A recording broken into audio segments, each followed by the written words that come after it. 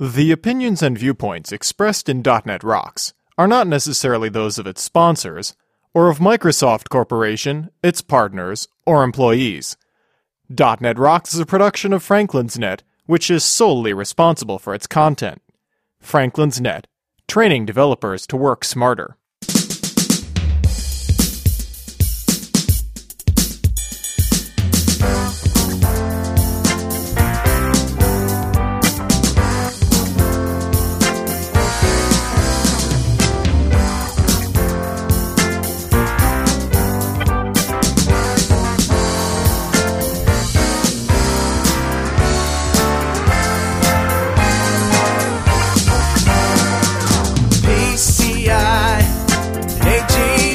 Hey, Rockheads, quit fiddling with your rabbit ears and listen up. It's time for another stellar episode of .NET Rocks, the internet audio talk show for .NET developers with Carl Franklin and Richard Campbell. This is Lawrence Ryan announcing show number 418 with guests Dan Fernandez and Brian Peak, recorded live Monday, February 2nd, 2009. .NET Rocks is brought to you by Franklin's Net, training developers to work smarter. And now offering SharePoint 2007 video training with Sahil Malik on DVD, DNR TV style. Order your copy now at www.franklins.net. Support is also provided by Telerik, combining the best in Windows forms and ASP.NET controls with first-class customer service. Online at www.telerik.com. And by Data Dynamics, makers of ActiveReports.net, simple, powerful, and cost-effective reporting for Windows forms and ASP.NET web applications. Online at www.datadynamics.com. Support is also provided by Code Magazine, the leading independent magazine for .NET developers. Online at www.code-magazine.com. And now, the man who went snowboarding down Mount Tree Smack, Carl Franklin.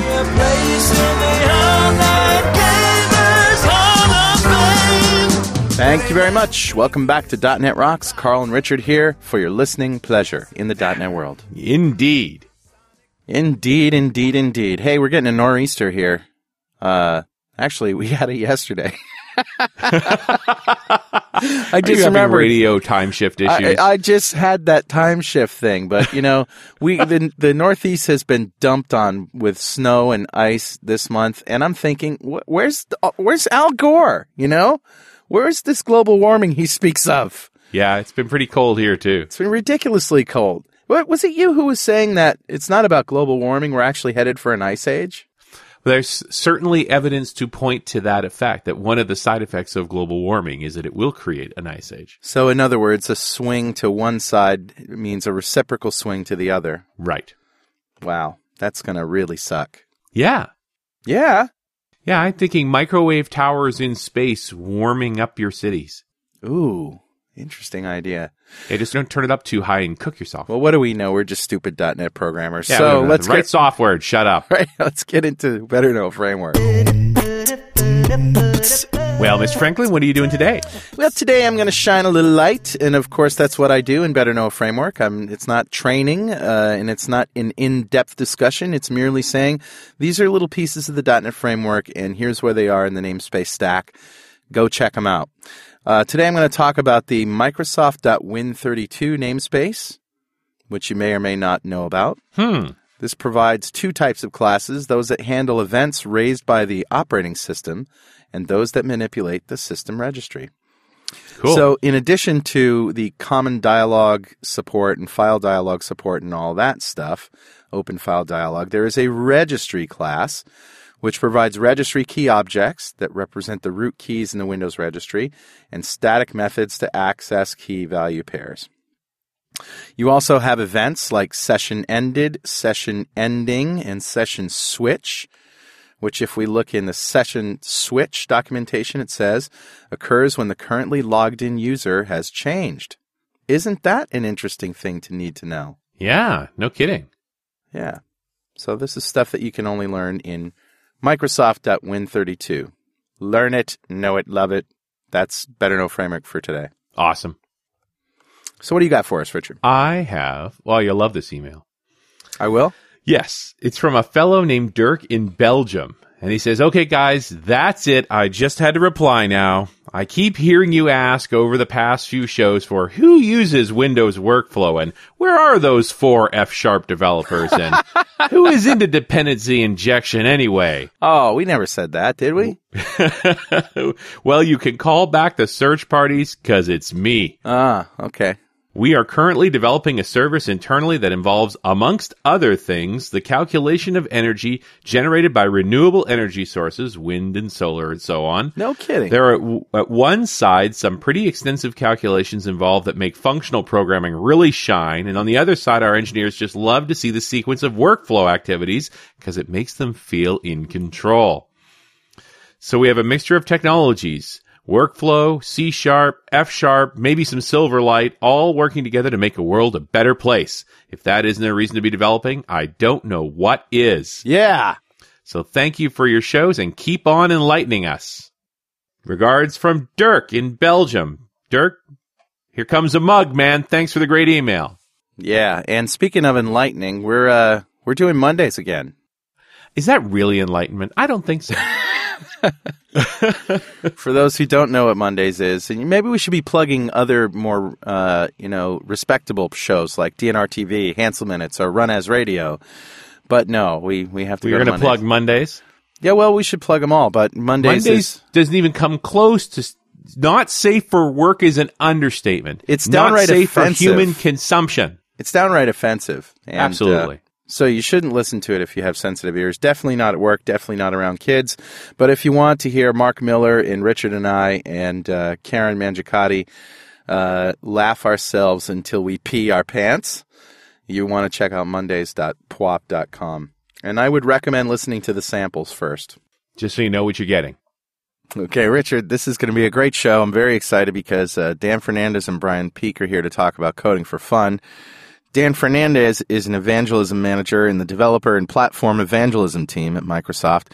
He's been with Microsoft since July 2001, working in multiple roles, including the lead product manager for Visual Studio Express and Popfly, the Visual C# product manager, and as a developer evangelist in the Mid-Atlantic district. Prior to joining Microsoft, he worked as a developer at several consulting firms, including IBM Global Services, specializing in web-based and mobile application development. Dan's also the co-creator of Coding for Fun and works on fun open-source projects in his spare time. You can read more about Dan at his blog at blogs.msdn.com/Dan, IELFE. Brian Peek is a Microsoft C# MVP who's been actively developing solutions using Microsoft technologies and platforms for over 10 years. In addition to .NET, Brian is particularly skilled in the languages of C, C++, and assembly language for a variety of CPUs. He's also well-versed in a wide variety of technologies, including web development, document imaging, GIS, that's Geographic Information Services, right, Brian? Yes. Graphics, game development, and hardware interfacing. Brian has co-authored the book Coding for Fun, 10 .NET programming projects for Wiimote, YouTube, World of Warcraft, and more, published by O'Reilly, and previously co-authored the book Debugging ASP.NET, published by New Riders. Brian is also an author for Microsoft's Coding for Fun website, where his Wiimote library is currently the most viewed and downloaded project. You can reach Brian via his blog at www.brianpeek, that's PEEK.com. Welcome, guys. Hello. Glad to be here.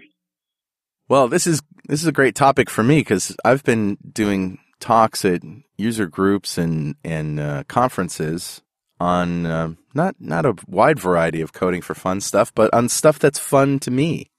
And I've really enjoyed it. And by the way, I really love the Wiimote library. Totally rocks. Thank you. Everyone loves the Wiimote library. Yeah, why don't we just start by demystifying that? How does the Wii work, and how did you possibly write a library for it? Well, the Wiimote is a almost standard Bluetooth device, so you can pair it to your PC or laptop or pretty much anything that supports a Bluetooth host. And it's a HID device, which is a human interface device. So Windows has a bunch of APIs to deal with human interface devices, and those are typically mice and keyboards and game controllers, and the Wii just happens to support that profile. So after you pair it with your PC, you can use the HID APIs in Windows in order to find that it's connected to the PC, open up a handle to it, and just start reading and writing bytes to and from it. And fortunately, people much smarter than myself have reverse engineered most of the protocol for the Wii, because again, it's just a stream of bytes to and from. Right. It's a proprietary protocol. It sounds it. Exactly. And when I say that the Wiimote is almost 100% Bluetooth compatible, there's that 1% is missing that provides all the HID report descriptors, which would, in a real HID device, tell you, how many axes it supports and what buttons it supports and what you can do with it. All that stuff is missing because, well, Nintendo knows how their Wiimote works. They don't need anyone else to ever support it. So right. They left all that junk out. So other people have figured out what this protocol is, and even though that it's not a standard device, you can still decode those byte streams that are being passed back and forth and read the accelerometers and the IR camera and the buttons and all the extensions that are connected to it, like the nunchuck and whatnot. And with a little API that I wrote, you can use it from any .NET application. Now, the Wiimote, you can, if I'm correct in remembering this, you can get all the accelerometer readings, but in order to get, what is it, the place that it's pointing to, you have to have some infrared light sources in front of it, like the bar, like the Wii bar? Exactly. If you have a Wii in your house, it comes with that little bar that sits on top of your television. Now, a lot of people think that's the receiver, but that's actually, it works the opposite way you think it does. The thing that's on your TV actually contains the infrared LED sources. So there's a little cluster of LEDs on either side of that bar. And on the Wiimote itself, is the camera, is the sensor, which is a 1024 by 768 sensor that can detect infrared light. So when you're pointing it at your TV, the Wiimote can see those two sensors on top of the TV. And it's the Wiimote itself that's processing what it sees, and that data is transmitted to the Wii or to your PC via Bluetooth, so you can figure out where in 3D space the Wiimote is. Yeah. Without that, you're really just reading sort of turning radius information, right? Exactly. Yep. Yeah, you don't actually need a whole bar, do you? Is it only like 3 or 4 LEDs that are really needed?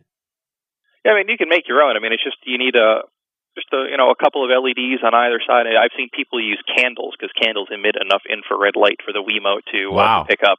Wow, that's funny. Yeah, so if you are really cheap or lazy, you can get 2 birthday candles and set them up and use it. Are infrared LEDs something you can buy at Radio Shack or online somewhere? Absolutely. Radio Shack has them. You can.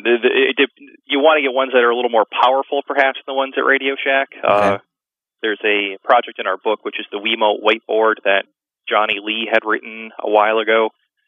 And in one of there's a special LED that he uses for the pen that can be purchased from DigiKey or a bunch of online sources, which is pretty much the most powerful IR LED you can buy that can still be driven by like a regular old battery. Now, which one of you did the Wiimote controlled car? That would be me. Let's talk about that for a second. That's pretty cool. Okay. Let's see. That was actually one of the more simple topics in the book, I think. It's a hardware project, but I think it's accessible to anyone that owns a soldering iron. So the idea is you buy a remote-controlled car, and typically you want to get the cheapest car you can find, which I get them for about $20 at Target. Huh. And the reason why you want the cheapest one is because they have digital inputs on the hand unit. They're not analog, so as you push, further forward, it goes faster and faster. You want the one that's just either on or off. Oh, it's funny. The analog stuff's more expensive. It's more complicated to do. You want the simple one. Absolutely. For this project, yes. So get your very, very cheap remote-controlled car, and I use a board from a company called Fidgets, which they provide a ton of these little interface boards that allow you to do digital I/O and analog inputs through USB. Oh, neat. So you don't need to know anything about wiring stuff up to your PC and interfacing it with it on the PC side. You just buy this little board, plug it in with a USB cable, and now you can control digital inputs and outputs. Back in the old days, we used to wire this up to like parallel ports and toggle the pins on and off. So no more of that. So you buy this little board and basically connect for the 4 digital outputs on the fidget board. So you solder them to the contact points on your very, very cheap remote-controlled car hand unit. And this is why you want the digital on or off, because it's just it's 8 connections. You know, you've got the common ground and the active point on up, down, left, right. And then with a very quick piece of software, which actually winds up being about 8 lines of code, you read the Wiimote's accelerometers, find out which direction it's tilted. So if it's past a threshold, tilted left, right, forward, or back, you then toggle the input or the output on the fidget control board, which essentially closes that up, down, left, or right joystick as though the user was actually pressing up, down, left, right. Very cool. Pretty easily, you can have kind of a motion-sensitive remote-controlled car driving around your house. You know, I tinkered with one of those little cars years ago as an experiment in anthropomorphic behavior. I wired the whole left-right control to a pair of light sensors and then configured it so it would run towards darkness. And the effect was, if you shone a light at it, it would run away from you. And it would always head for like under a chair or under the table or something. It made it look very insect-like. Mm-hmm. And all it was avoiding light. Wow. I love that. I think we have a chapter for Coding for Fun, too. No, Richard's got a better one. Tell him the parrot story with the dialogic boards. Oh, that's bizarre.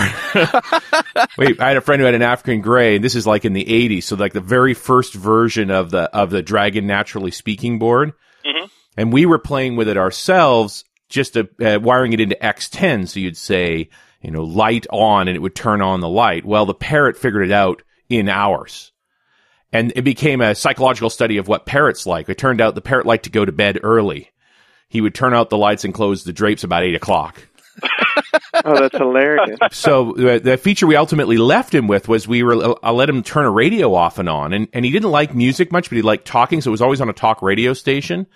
And he had an uncanny sense of time. He listened to the same talk show every day, from 8 o'clock to 9 o'clock in the morning. And the show he was listening to was made Rush Limbaugh look like a liberal, right? The most right-wing, rabid guy you've ever heard on the radio, and the parrot listened to him religiously. That's hilarious. That's fantastic. Just bizarre. Right. It's funny what the consequences of our actions with some of this wacky technology. But it does seem to come down, and I tell people this when I give my talks, and my talk is where I control a real baby grand piano and play it with a keyboard on stage, and then put a webcam on the piano, and then actually see the keys moving, you know, from the stage. So, but I tell people that for me, fun is all about control. It's controlling hardware with software and controlling software with hardware. Those seems to be the most fun projects for me. I don't know. I agree wholeheartedly with that. Yeah, I think to me the interesting part is people that build software or for whatever they're passionate about, right? So it's if you're really passionate about, you know, whatever it happens to be, you'll find somebody that finds some way to hack it or build it, or whether it's games or whatever it happens to be, to build some cool, interesting way to build an app for it. Hey, Dan, you worked on the Popfly project, I guess a couple of years ago now, right? Yeah. So what's happening with Popfly these days? Remind us what it is, too. Yeah. Yeah, so, you know, I think there was some comment that they're looking to review to do something. I just don't, I'm not the spokesperson. I'm not on the team anymore. No. So I'm not really sure what they're looking to do with it. I do know they had a pretty large and total user base, at least when I left. But one of the things that they had sort of expanded on was doing the game creator, and the game creator really took off. But that being said, I don't know kind of where that stands now. Yeah, because it was a mashup tool, right? This is about sort of gluing stuff together. Yeah, so Popfly, the mashup tool was the first thing, and then they created something called Popfly Game Creator. And what it is a Silverlight-based tool that allows you to have, it's basically rad 2D games is the easiest way to say it.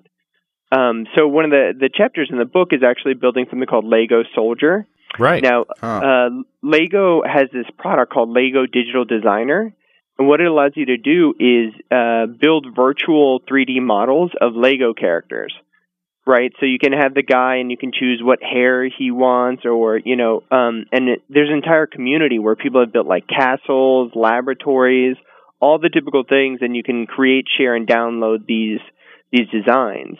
Now, what we did is actually exported the 3D models as 2D still images, and then built them. In Popfly, it's really easy to just take a 2D image and then make like a character. So we made a soldier that's riding in this Lego vehicle that, has like this front sort of grill that he smashes into zombies. And we made that a Silverlight character, and it has things like jumping and, there's a catapult where it'll launch you in the air, and you literally increase its acceleration so it can jump. If something hits its backside, it subtracts its health. You're fighting against a blind scientist who's gone mad with power that you need to take out. And, awesome. So you get to build almost like I'd say Mario Kart style level where, there's multiple levels you're going through, and all that stuff is just really easy. There's very little programming to do that. I think the only programming in that chapter is to do the health subtraction where on the game tick, subtract 1 health. From the user, and then we have these 2 rectangles, one on top of the other one. So it starts looking red as you subtract the health from the green rectangle. The red rectangle starts becoming visible. Well, and this is sort of an interesting mashup of using the Lego builder to create the characters, but then into Popfly to create the game. Yeah. So I mean, if you've seen the popularity of Lego games. You can use that, and in fact, they've built the sets for you, so you can use all those sets and build your own Lego game. So this one's relatively tame, but there's a ton of stuff you can do, and the images as they export, I just literally use Paint.net to cut the white space from them, but they're great to be able to reuse in 2D games. So it's a fun one. People that like Lego games can actually build their own Legos.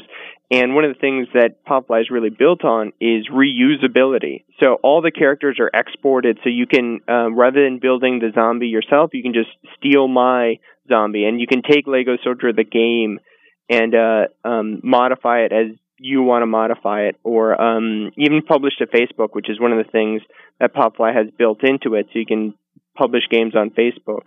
We show how to do that in the book as well. Nice. This portion of .NET Rocks was brought to you by our very good friends at Telerik. Hey, don't you sometimes wish the internet was more like television? Instead of looking for some info scattered all over the place, you pick up the remote control, sit back, and enjoy browsing through hundreds of channels. Well, your dreams might be coming true with an exciting new resource brought to you by Telerik, the Telerik TV video portal. Telerik TV is a gateway to all Telerik video resources, webinars, product videos, how-tos, training materials, and much more. The videos are organized in a way that makes it easy to find answers to your problems or discover new tips and tricks as you browse various video channels. What's more, Telerik TV was built using Telerik's own RAD controls for ASP.NET, AJAX, and Open Access ORM, making it a great showcase of those products.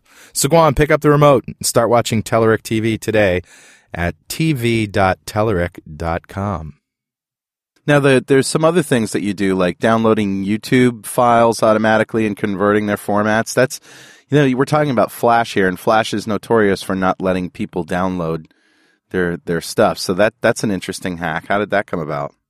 Yeah, so now downloading videos on YouTube is relatively common, and I say that just because Real Networks has built that into one of their players to download YouTube videos. But what I wanted to do was, and this goes back to the personally passionate, is I love YouTube, and I want to be able to take the top videos every month or my favorite videos and be able to just take them with me.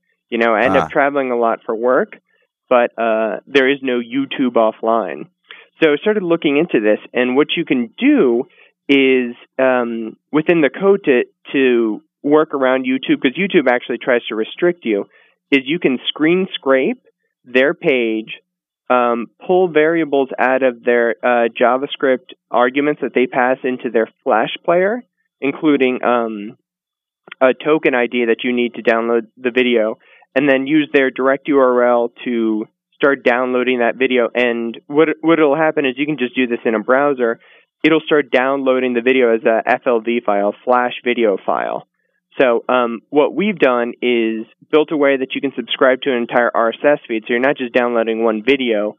You're downloading, every hot video this month or this year, or a custom search. Let me download every Microsoft video. Yeah. And it downloads the Flash video. It converts it to WMV or MP4, and then syncs it to your iTunes or Zune so you can take it with you. Excellent.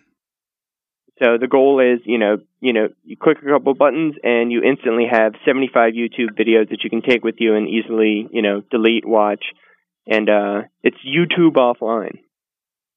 Wow. All right, so I gotta know what you're doing with World of Warcraft.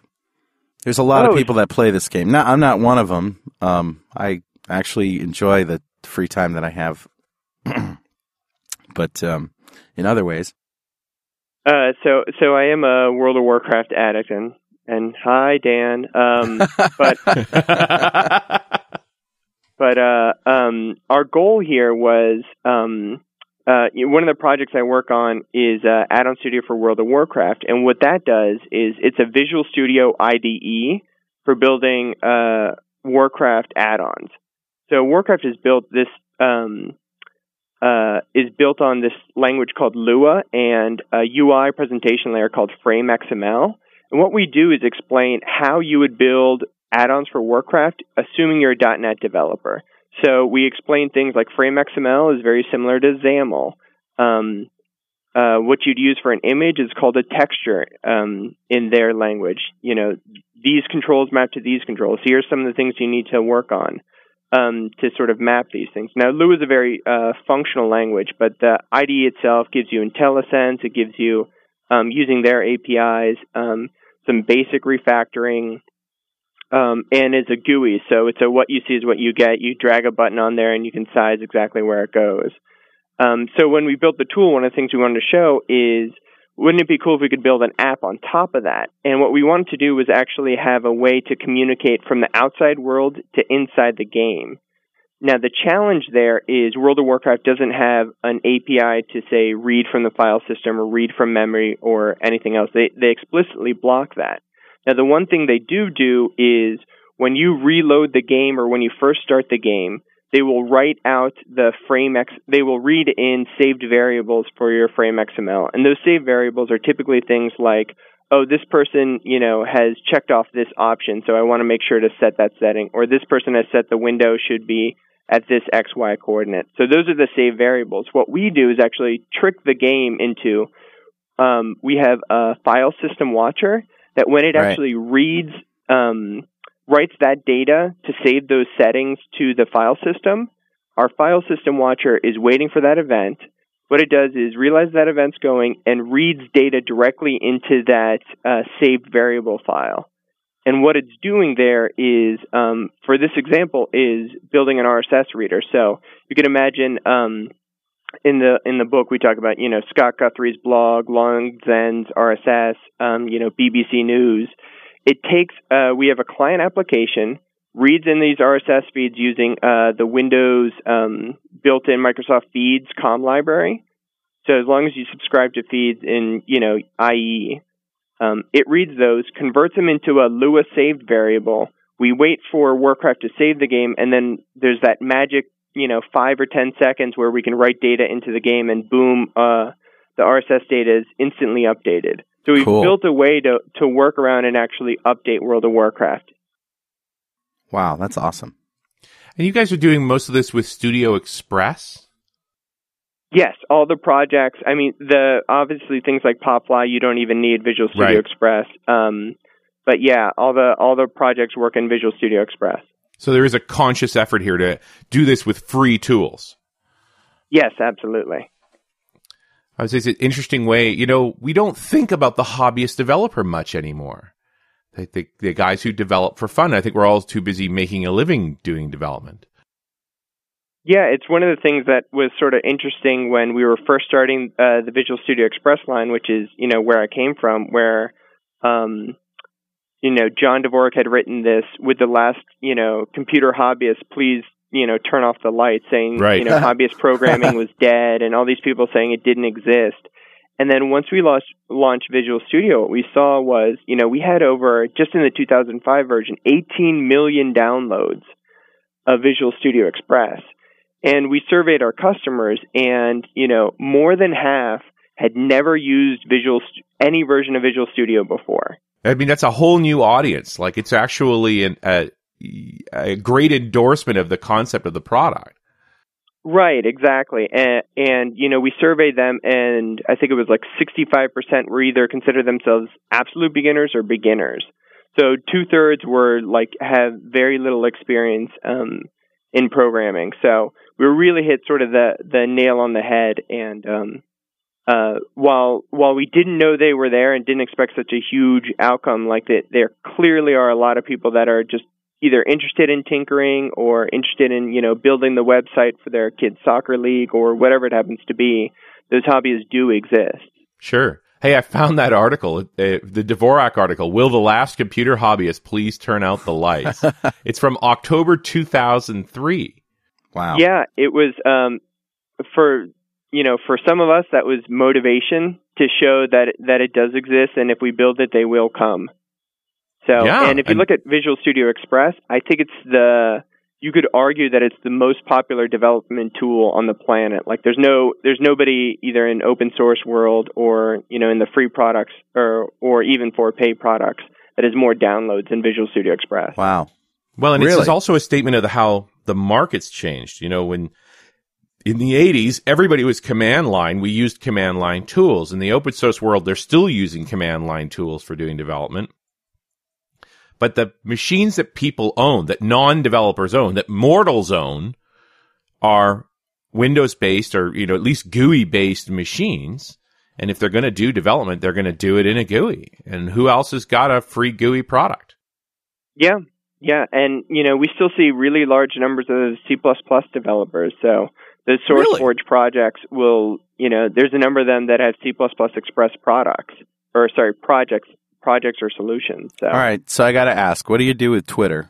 Are you guys Twitter heads too? No. I am on and off, I would say. I would agree with that, yeah. But the goal with Twitter Vote, and this is an application everybody touch, including Clint Rutkus, our Coding for Fun content strategist. But for Twitter, it was to be able to build a simple way to vote. So, like, you have for people who aren't familiar, Twitter's a microblogging site system. You know, you have like 140 characters to express what's going on in the world. Well, what we wanted to do was make a way you can actually vote on things. So, you know, you could say which, you know, system is cooler, the Wii, the PS3, or Xbox. And then have people respond to you by saying, you know, at username PS3 or at username Xbox. And what we do is listen to those responses and build a dynamic poll based on those responses in Twitter. So it's an easy way for people, you know, ideally non-technical people, to just add a voting or poll system to Twitter. Oh, okay. And did you guys actually use it? Like to conduct your own polls? Yeah, actually, we did it for our PDC talk. We had a talk at PDC for Coding for Fun projects, and we asked the attendees to actually vote which project they want. I think Scott Hanselman was doing his Baby Smash, right? Multi-touch Baby Smash, I think he had it in there, or the Surface-enabled one, and he won.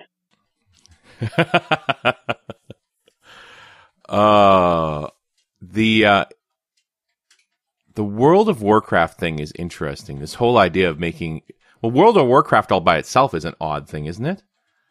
I did this talk just a week or so ago at a high school talking about what parents needed to know about their kids online. Yeah. And, of course, World of Warcraft came up. And one of the points I made, and Brian, I'm afraid you fall into this stat very nicely, that the average player in World of Warcraft is like 25 to 35. It's not teenage kids that are playing. Dan's the Warcraft guy. Sorry, Brian. I've never turned it on. I have no idea what it even is. It's a game, man. A game.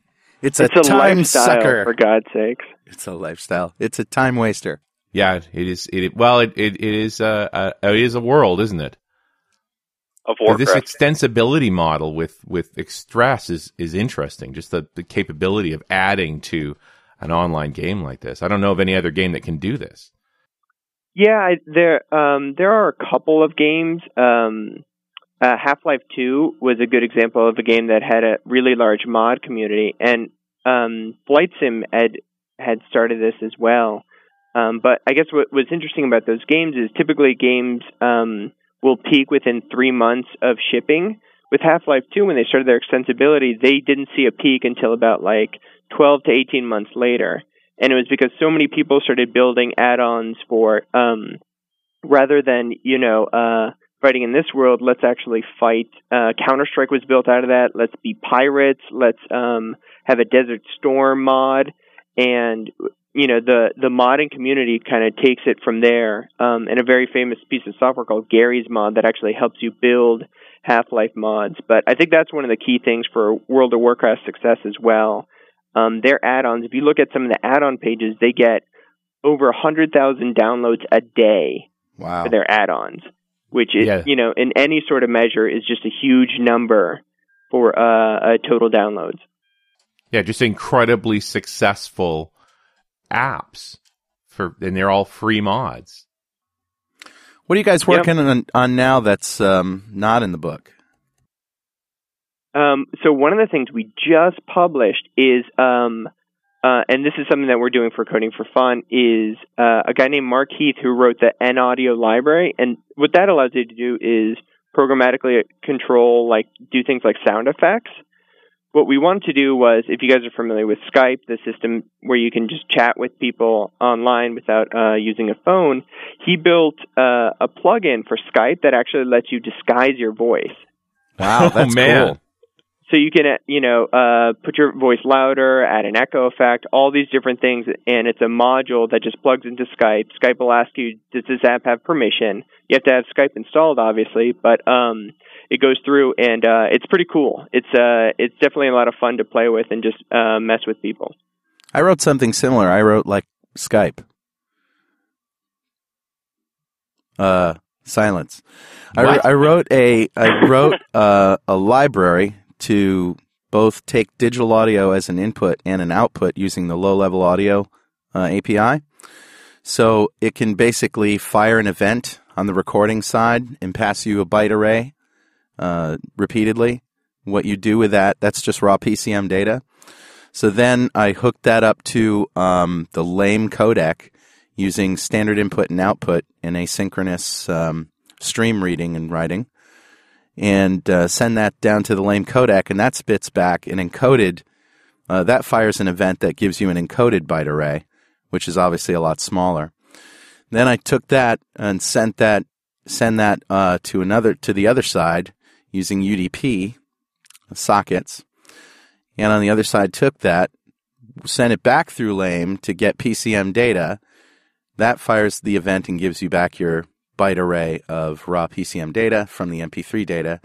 And from that, I call this method called stuff buffer, which is a playback buffer. You open a device for playback, and then you call this stuff buffer and pass the byte array, and that sends it down to your audio device. So it's effectively Skype, but you have control over the codec settings with LAME, how high quality you want the sound to be. And of course, the more high quality it is, the longer the latency. But I did a demo at Dev Connections last year where I had a guy in England, and we were talking to him, and it was only a couple of seconds delay, which is pretty good for a VB programmer. For a VB programmer? I'm talking about me, of course. Right.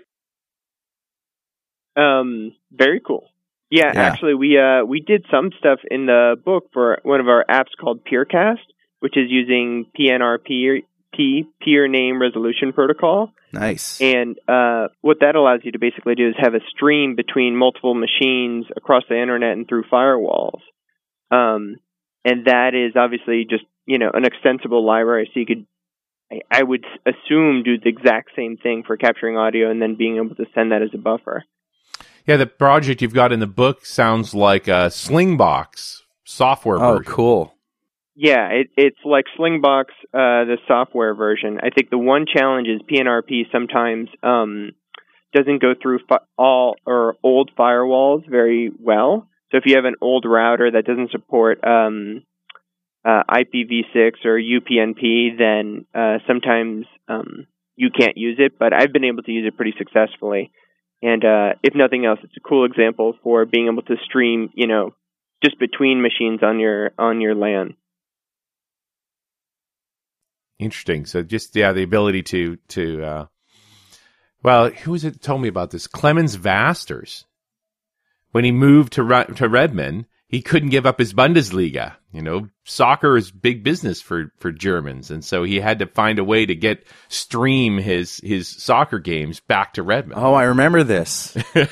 Yeah, he basically wrote a Slingbox. And then Slingbox came out right afterwards. I was like, dude, you could have just bought the box. What fun is that? Yeah, what fun is that? This is not about sensible things. Well, I had been working on that library to do what I explained for years and years and years, just in my spare time. And that's the kind of thing that I really like to do in my spare time, is find those seemingly impossible projects and just keep chipping away at them.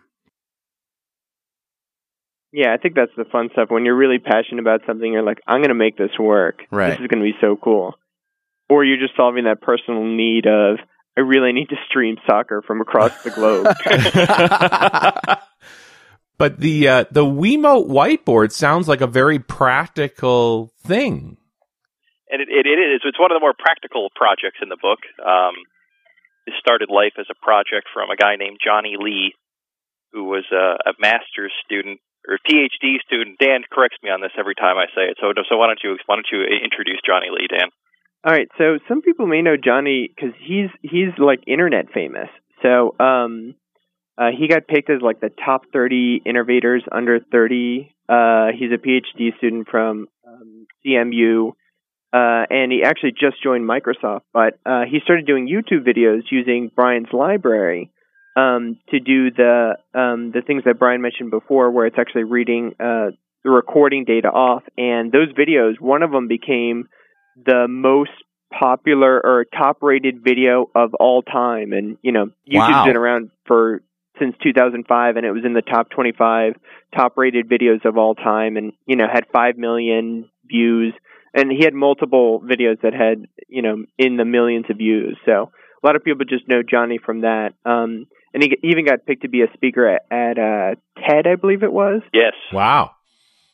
Which, if you go see that TED video, it's amazing the stuff that he does there. So, and it's all hacking the Wiimote, and underneath the covers, it's all C# using Brian's library. Right. So Johnny actually uses the Wiimote the opposite way it's intended to be used. And as far as I know, he's the first one that thought of it, and we all hate him for that, or at least I do. So the Wiimote is typically something you hold in your hand and you point at your TV. Right. So he's using it the opposite direction, where the Wiimote is mounted and is now stationary, and you're moving IR LED sources. Oh, that's cool.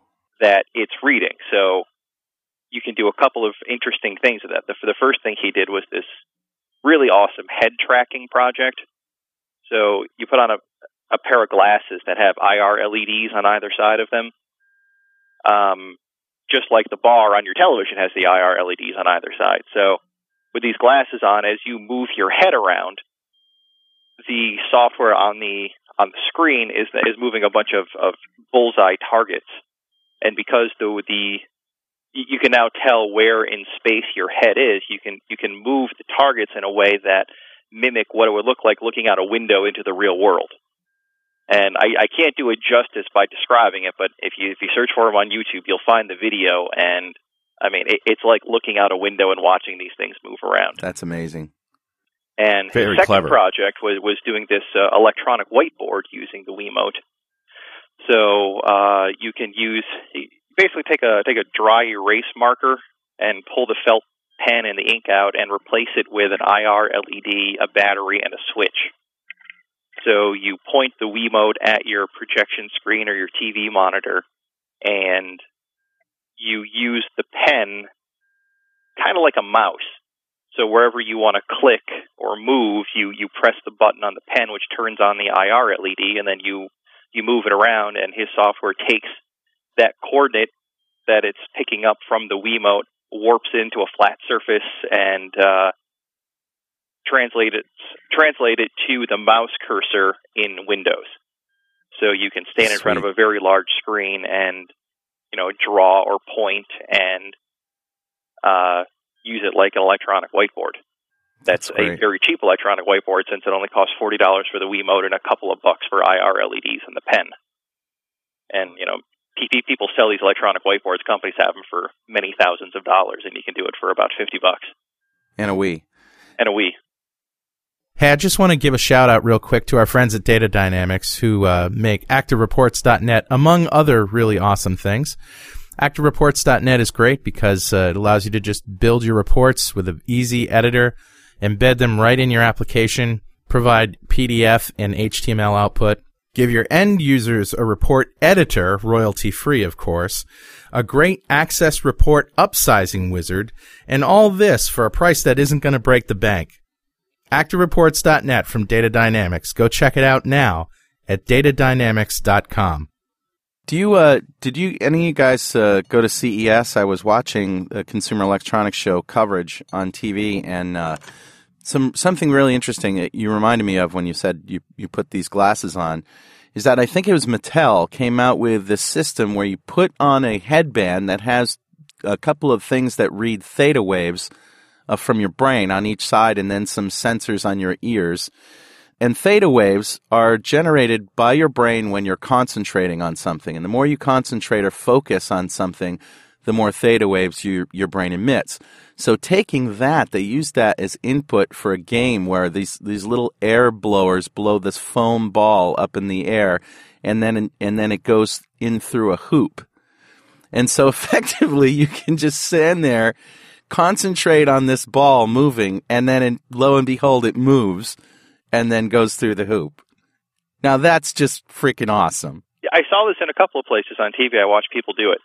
I have two things to say about that. One, Atari invented this for the 2600 in the early 80s. It was called the Atari Mind Drive. Really? It didn't work, and I don't know if it ever actually saw the light of day or not. I don't think it was ever released, but Atari had it in a game where you could control the game with your mind by thinking. They had the idea anyway.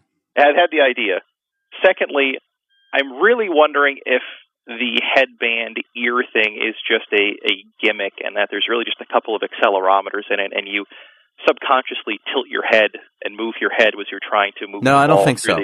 I saw somebody do it, and they stood perfectly still, and they looked, and nothing was happening, and the guy says, it helps sometimes if you get angry at the ball. And then without moving, he just raised an eyebrow, and the ball moved. Okay. So, but here's the thing. It gives the illusion that you are actually doing and moving something. Like you think, go over there and it goes over there. But that's not how it works. You're just really, if you think about it, you're just providing a signal that tells the game to play itself. And the more signal there is, the closer it gets to the goal. You know what I mean? Mm-hmm. So the game isn't just a dumb thing where you think ball move left and it moves left, or ball move right and it knows exactly what it's going to do. You're just essentially turning up the juice on it and telling it to do it. But it's still cool nonetheless. Absolutely. And I'd love to see a .NET library for that shit. I will certainly own one when it's released. Yeah, I mean, it's just this is all about bringing different sensors to the market. I guess the claim to fame for the remote is it's an inexpensive Bluetooth device with sensors in it. Yeah, it's the cheapest device you'll find with a 3-axis accelerometer, 11 buttons, an IR camera, a speaker. And just about every geek has one, right? Yeah, I mean, it's $40. You can go to any electronics store or department store and buy one and bring it home and immediately start using it. There's no soldering, there's no drivers, there's no anything. You pair it with the PC and you go. Yeah, that's the thing that's incredibly compelling here, is this very inexpensive, amazing collection of sensors. Yep.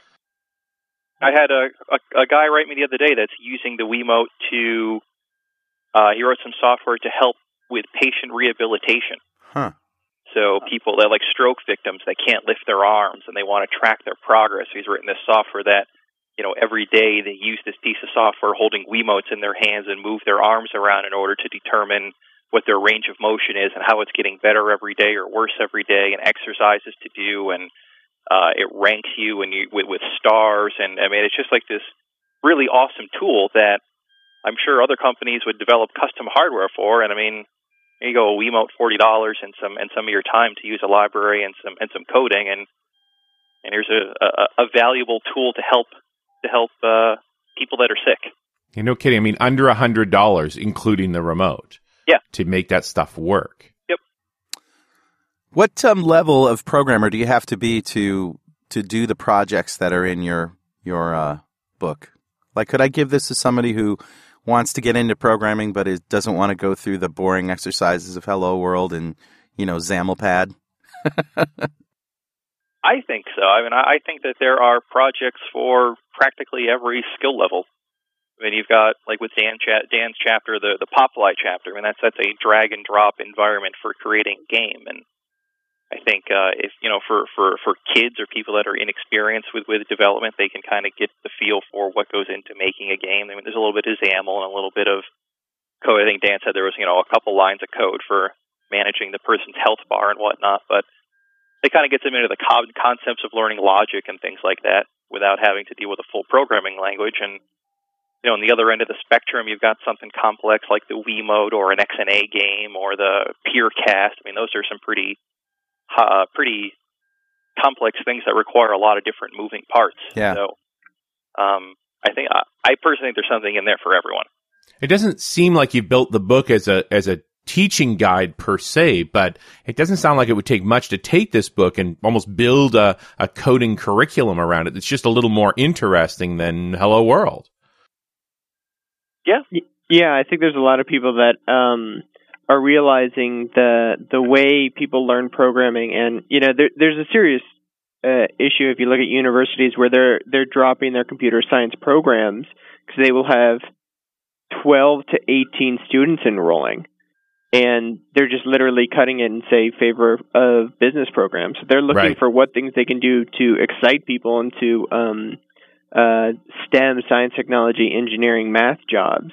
And one of the things that they've been doing is looking at ways to make learning interesting. One good example is building XNA games, where you can actually it's pretty clear that college kids love playing Xbox. You can walk them through step by step. There's something tactile about playing with the controllers, being able to see their motions, being able to publish games. So we're seeing a lot of universities interested in, say, XNA. So I wouldn't be surprised if somebody starts using the book for, say, learning, or at least interesting projects. I just saw something on your website that I have to go order right now, which is a USB SATA dock for 5 1/4 hard drives. It's actually part of our Coding for Fun holiday gift guide. So it's gifts for geeks. We try and have the largest list of programmable projects, if you will, and hardware that you can buy that you can program, as well as some things that aren't really programmable, but you're like, wow, that existed. So the SATA dock was one where I certainly needed a couple months ago for my extra laptop drive. Oh yeah, that's a good one.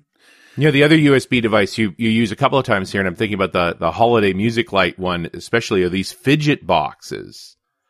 I love fidgets. They're amazing. I mean, and they're cheap too. $60 for a 4-relay switch. You could use USB to switch 4 relays on and off. Mm-hmm. That'll handle line level voltage. So I guess that's sort of the core of your animated music holiday lights effect. Yeah, that's a project that's actually on the Coding for Fun site I wrote a couple of years ago. It was mainly just I really had no interest in designing holiday light shows, but I just wanted to see if, it started as I think everyone in the universe has now seen the guy that has his house decked out to Wizards of Winter by TSO, Trans-Siberian Orchestra. Right. Everyone's seen it, and I'm like, wow, that's really cool. No, I didn't see that. What's that all? Tell me about that. I'm sure you actually have seen this video, Carl. You just don't know the name. The one where the lights are completely in sync with the music, and he's incorporated the whole front of his house into the effect. Actually, we have one of those houses in our neighborhood here. Right. But I haven't seen that video, no. I can't let GPS go without asking you about that, because that's obviously potential for some serious fun. Is there any GPS devices that are small and portable that you can get access to as a developer? I don't know, maybe for Windows Mobile. Yeah, actually, we have an old article that was probably done in 2005, and it's just using the GPS device that's provided with Streets and Trips. And Scott Hanselman shows how to just get the latitude and longitude from the device. Okay. And that's enough. I think one of the challenges is why we don't do a lot of GPS demos is because most of the time you're demoing is actually indoors. Right. So You'd have to do a video you never or get a GPS signal. So it's kind of a boring demo to say this would be amazing outside to a crowd of folks. But yeah, so I mean, once you have those coordinates, you can, Virtual Earth, which just has a RESTian API, you can just add in those X, Y, and get, say, a map back. Or do, the point of interest search, which is another just, sending a well-formed URL back. So there's a number of things you can do for GPS applications. The challenge is a lot of the stuff we've been doing isn't for mobile, so it'd have to be like your laptop, maybe you're driving in the car or something, your laptop, and then something plugged in. But I haven't seen that. I think there are a couple, trying to think of the name of the company. It's not Belkin, it's Garmin, has actually released an SDK for some of their GPS devices. So you can do things like logging and do some simple things to read and write data out, even easier than, say, the USB connection. Doesn't the latest Windows Mobile have access to the GPS data? Sure it does. If the hardware has GPS, they built a pretty good library on top of that to make it easier. It's not even the latest one. That was in like 5. So you could easily write an app in Visual Studio then that reads that and then uploads those via, web services or REST or whatever. Yeah, I don't think it's available through Express though. Oh, maybe not. Yeah, mobile, you have to have the Windows mobile. Is not. Yeah, that's although sort of the outside mobile, I mean, GPS devices, they all there's a common protocol that it'll send back, usually over a serial port. So even if you don't have a Windows Mobile device, you have a laptop with practically any GPS device, you can put it into that mode and send back the... That's with a laptop, though, but, the beauty of GPS is just taking a little phone in your pocket. Sure. And yeah. Pretty cool, though. Off it goes. Pretty cool. What's next? Something that you may not be working on now, but you've got on your sights for the next big project. There's always got to be some project that seems nearly impossible that you want to just go after someday. What is it? So I know we have 2 in the queue. One of them is this is a simple one, but it's if you all are familiar with Outlook and use it every day, you're probably familiar with somebody sending their out of office message. And those are pretty boring visually. Like you can maybe add a couple of colors and a couple of fonts. Well, what we wanted to do was actually build a Visual Studio Visto add-in to Outlook. And what it allows you to do is build beautiful, even templated out-of-office messages. So imagine having an out-of-office message that says, hey, if it's my group of friends, don't send them the classic message. Send them, this update from my Twitter or this picture from my Flickr or, my Facebook status of where I am right now so people can get jealous. So you can actually have much richer emails that are sent programmatically by having it running in the background in Outlook. Now, the one caveat is you have to have Outlook running and this add-on running on a machine while you're out of office. But outside of that, you can have fully templated and personalized out-of-office assistant messages. Wow, that's great. Oh, I think there's an Eliza element here you could go to. Oh yeah. Oh, that's another thing I wrote, guys. I rewrote Eliza in VBNet because there was some old, the Rogerian psychotherapist. There was some old code that worked in older versions of BASIC that was all screwed up with using arrays that had option base 1, right? So arrays were 1 base instead of 0 base, and I started slogging through it, and it just was so ingrained in the programmer's thinking that it was impossible to convert. But yeah, so I got that going. I should give you these projects. Put them in the book, man. Yeah, well, I mean, if nothing else, if you guys want, we're always looking for Coding for Fun authors, and an open request for your readers as well. If you have cool Coding for Fun projects, like dust them off. A lot of Coding for Fun projects are probably 80% done. Finish that last 20%, and you too can be published on Coding for Fun. That sounds great. Guys, any last-minute words of wisdom, shout-outs? Hi, Mom, anything you want to say? Anything cool you've seen online lately? Anything else? So I guess the last one is for people interested in more info for the book, it's c4fbook.com. And even if you don't get the book, you can at least play with, tinker around with the source code and see some of the images there. As for other cool stuff, we had covered this on our last This Week on Channel 9, but some folks found out how to hack those construction signs and started putting warning zombies ahead messages on the highway in Austin, Texas. Yes, I saw a Nazi zombies ahead sign the other day. Don't do that. and that's my this is just cool, and I love playing with technology when you can just do that. Obviously, don't do that if there's the bridge is out or something. Yes. But yeah, still cool stuff. It is cool stuff. Thanks, guys. This has been a lot of fun. Thank you. Keep doing what you do. It's great. And we'll see you next time on .NET Rocks.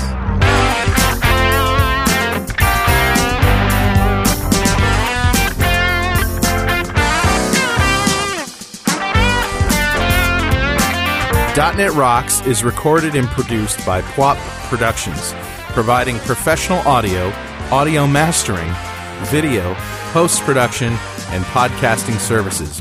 Online at www.pwop.com. .NET Rocks is a production of Franklin's Net, training developers to work smarter and offering custom on-site classes in Microsoft development technology with expert developers. Online at www.franklins.net. For more .NET Rocks episodes and to subscribe to the podcast feeds, go to our website at www.dotnetrocks.com. Got transmitter banned by the FCC.